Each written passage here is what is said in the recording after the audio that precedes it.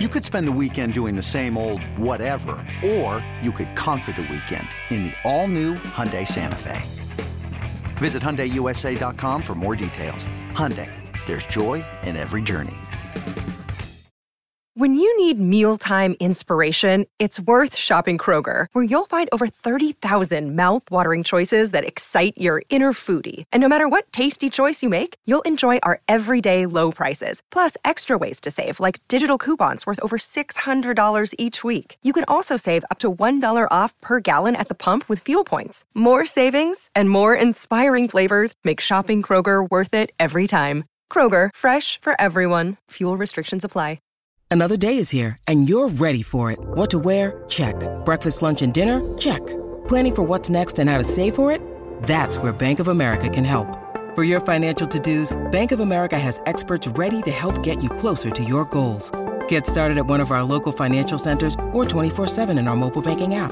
Find a location near you at bankofamerica.com/talktous. What would you like the power to do? Mobile banking requires downloading the app and is only available for select devices. Message and data rates may apply. Bank of America N.A., member FDIC. And welcome back into the Blue Horseshoe Pod, the bye-week edition of the Blue Horseshoe Podcast. Reineke and George Bremer here with you.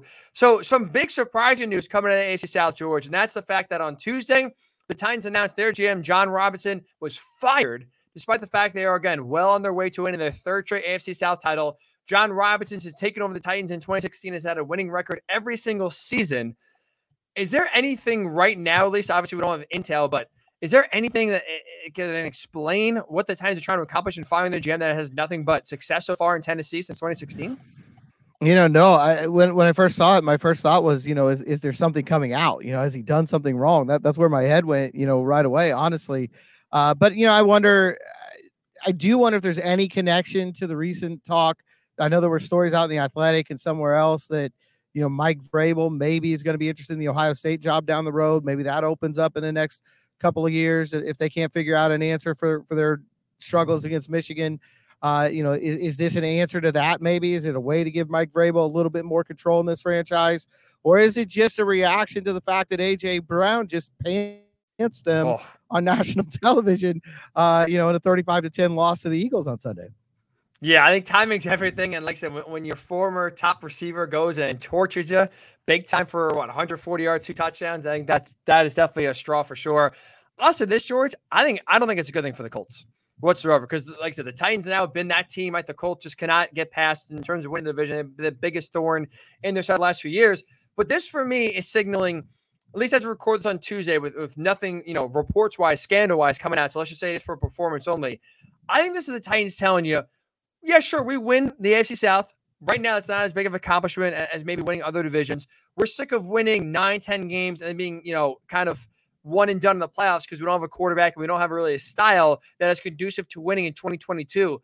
I think this is the Titans going on, maybe the start of a makeover here and really trying to kind of align themselves in a way that you can win kind of like what the Chiefs have done, kind of what the Bills have done, where it is quarterback centric, but it's also you can win in multiple ways, especially in the passing game. I mean, you see the Titans, the fact that Colts can't beat them is maddening for 2 reasons. Number one, because you know what they're going to try to do. And number two, the roster is not exactly, filled with stars. Like I don't know if there's a hot take, George. Like I would still argue this. I think the Colts roster is better than the Titans. I think on paper it was. I think that's why we had the picks that we had coming in, the way we looked at this. And honestly, if you look at the statement that was put out by Amy Adams Strunk earlier today or on Tuesday, it's basically what you said, that they have high expectations and they want to strive for more. And I think that's what they're looking at. Winning the division is not enough. Now, the question is, I think John Robinson's done a pretty good job. I think it's definitely not the most talented roster in the league. I think that I would give Mike Vrabel more credit in that partnership for the success than I would John Robinson, but I think he's done a good job. He's brought in guys like Kevin Byard. He's brought in, we'll see what happens with Malik Willis, but I think he's done a good job with that team. The question now is, who are you going to get? And I think that's what'll be interesting moving forward. I don't think it helps the Colts if for no other reason that they've got enough problems of their own. They got to figure out who their head coach is going to be. They may have a general manager search of their own going on. I do wonder this. Does it make Jim Irsay more likely to keep Chris Ballard? Does he not want to give the opportunity of him going within the division as highly as he thinks of Ballard as general manager? I don't know. It's just something there. It's something I'm interested in. So like I said, if the Titans can fire their GM, there's no excuse then for Jim Irsay not to pull the trigger on Chris Ballard then, just because, like you said, if the Titans are doing it and they would have all this accessories, so that means, kind of show you anyone can get fired. But it's like, man, if you're the Colts and you can't beat the Titans now, again, I still think a more talented roster at times, especially this season when you lose A.J. Brown, if the Titans actually go for it. Now, again, going for it and succeeding is two different things, right? They're going to try, at least it sounds like, to kind of take their roster and take their team to the next level to be able to compete with the Bengals, with the Chiefs, with the Bills. That's going to start with the quarterback, and maybe we'll see if that means, pursuing a guy like Aaron Rodgers if he's available, or Tom Brady if he's available, try to get him with his pal Mike Vrabel to town and kind of revamp the way they are and not, rely on Ryan Tannehill, or rely really more, I should say, on Derrick Henry to get things done. But it's interesting, like, if you're Jim Irsay, the old saying, George, you can't beat them, join them. They can't beat the Titans. If you're Jim Irsay, do you look at John Robinson as a potential replacement for Chris Ballard? It's a good question. I mean, I think he's done a good job. Again, I think Mike Vrabel is more to credit for that group. If you're looking at Tennessee and you're trying to figure out why they're winning, I give more of that to Mike Vrabel. But I think if the Colts have a GM position open, I think John Robinson's name would come up, and I think it should. Yeah, I'm with you there too. Like, I think what this move does for the Colts in terms of, I think it opens maybe Jim Irsay's mind, and maybe if he was, let's say, not totally dead set, but leaning towards bringing Chris Ballard back, I think this does give him a little bit of pause in terms of that decision. But I'm with you. Like, I would not, if I'm Jim Irsay, I'd rather have Chris Ballard over John Robinson, because, like I said, I think for me, the success Tennessee's had over the last few years, it starts and ends with Mike Vrabel. Like that, this is a guy who's done more with less. This is a guy who doesn't really matter, who his quarterback is, the injuries they have on the offensive line. Like, they had the number one seed in the AFC last year, and they missed their best player, Derrick Henry, for half the season. So that just kind of shows you that, Mike Vrabel, in terms of doing more with less, has been, easily one of the top 5 coaches, I think, in the NFL. But also at the same time, the reason why we're getting him so much praise is because I think the GM has not done, a good enough job in kind of putting pieces around him to make his job a little bit easier. And then again, when you trade away, one of the best young wide receivers in A.J. Brown, because you don't want to pay him, and then all of a sudden you quickly see, well, that was a mistake because he's lighting up in Philly. And right now, even though Treylon Burks has showed some signs, there's no real wide receiver right now in a Super Bowl or bust window with Derrick Henry that you can rely on. He does kind of go show you and raise questions about, John Robinson's team building potential. And that's why, again, if you're Jim Irsay, I don't think I would pursue John Robinson and kind of have him be the guy. If you were to fire Chris Ballard, have him be the guy to replace Chris Ballard. Like I said, to me, I'd be more concerned if you fire Chris Ballard about Chris Ballard going to Tennessee and him teaming up with Mike Vrabel and giving him a better roster and maybe making that leap. I think it'll be interesting to see if it affects Irsay's decision-making in that way in any manner. I also don't think it's any coincidence. Vrabel was very vocal during the offseason that he did not want A.J. Brown gone. I think at some point he even made the statement, he won't be traded as long as I'm head coach here. It was about a week later that deal got made. So again, with the timing of this and Brown just doing that, I don't think that's coincidental. And if you're the Colts, I think it also just goes to highlight, like, look, like, shit, like, you cannot leave any stone unturned, right? Like, this is an offseason that's going to be, I don't think it's hyperbole. We've talked about this a few different times, George, when it comes to this offseason for the Colts. How important it is, like, this offseason will kind of project and, direct, I should say, the trajectory of the Colts for the next 5 years. Like, if you are able to get the head coach right, if you don't have to even get the quarterback right, per se, in terms of if you're able at least to just get a plan in place, I think, that could kind of help you going forward for the next 5 years. But if you swing and miss on head coach, if you take a quarterback, just take a quarterback and say, screw it, let's see what happens. And that swing, fails. We're talking about a team that, again, you're going to, it could get a lot worse for the Colts before it gets better, depending on how this offseason goes. It's a big one here for the Colts in terms of the direction. But again, that just shows, I think, it also, the firing of Robinson highlights, look, like, nothing is off limits for this team. Like, they are not in a position where you deserve the benefit of the doubt in really any area, player-wise, coach-wise, GM-wise. No, absolutely not. And I think that's what's going to make it an interesting offseason. I've been talking about it for a while, and you've been agreeing. I don't know that the Colts are as well set up this offseason as people think, or as some people think. I'm not as excited about what might happen once the season ends as maybe a lot of other folks are right now. Even with the pick moving into the top 10, you got to find that guy. You got to find that difference maker, however that happens, whether that's a JJ Watt type, whether it's a Stephon Gilmore type, whether it's a quarterback who's going to come in and play really well, or whether it's a left tackle who's going to hold down that position for the next 2 decades.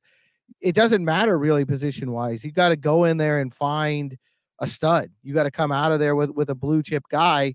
And this team isn't just one guy away. So I'm not all that excited because I don't think they're going to end up with that quarterback who changes everything this offseason.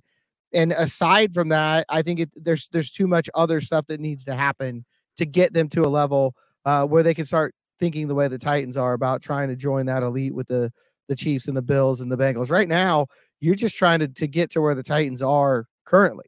They're trying to move another level up. You're trying to get where they are.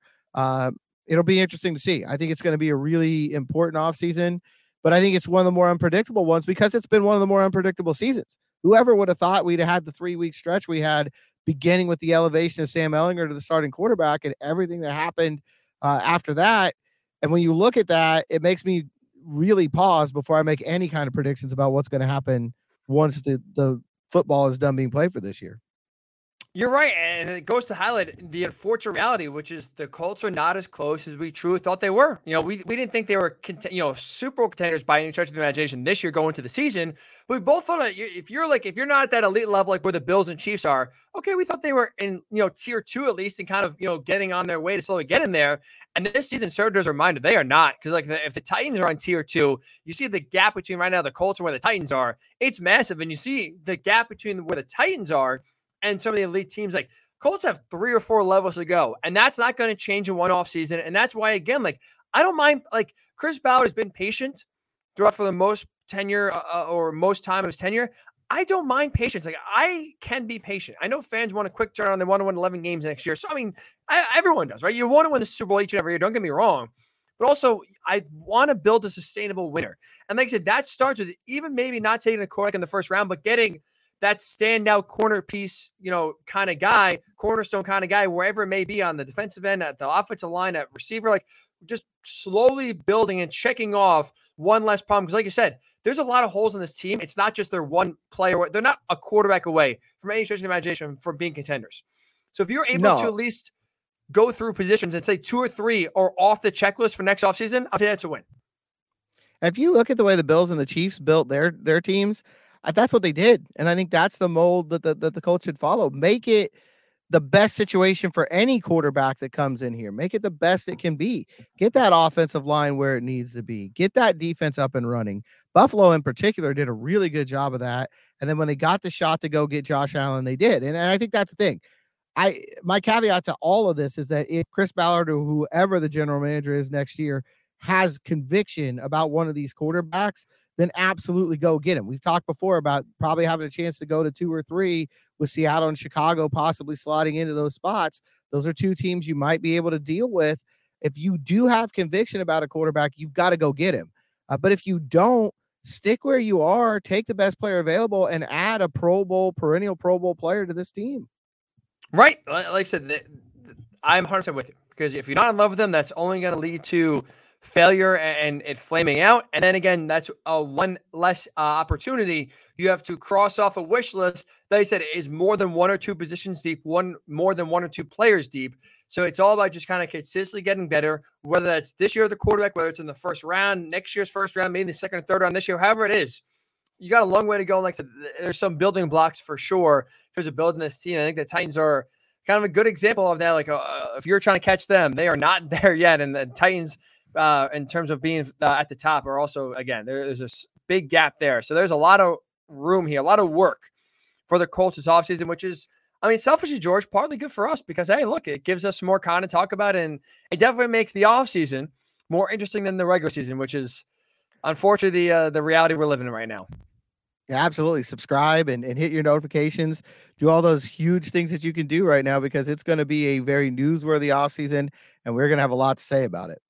It won't be an offseason, that is for sure. Like I said, this is No off time, no rest for the weary. That is for sure. So that'll do it for this bye-week edition of the Blue Horseshoe Pod. I know we're just kind of talking about being busy, but this is the one and only pod we'll do this week. So no, Thursday pod, no, obviously Sunday post game, because there's no game to react to, which is one of the best news I could tell you, Colts fans. So enjoy the bye week. Enjoy, again, not having your Sunday ruined by the Colts. Have a great rest of your week, and we'll talk to you next week on the midweek pod right here on the Blue Horseshoe Podcast.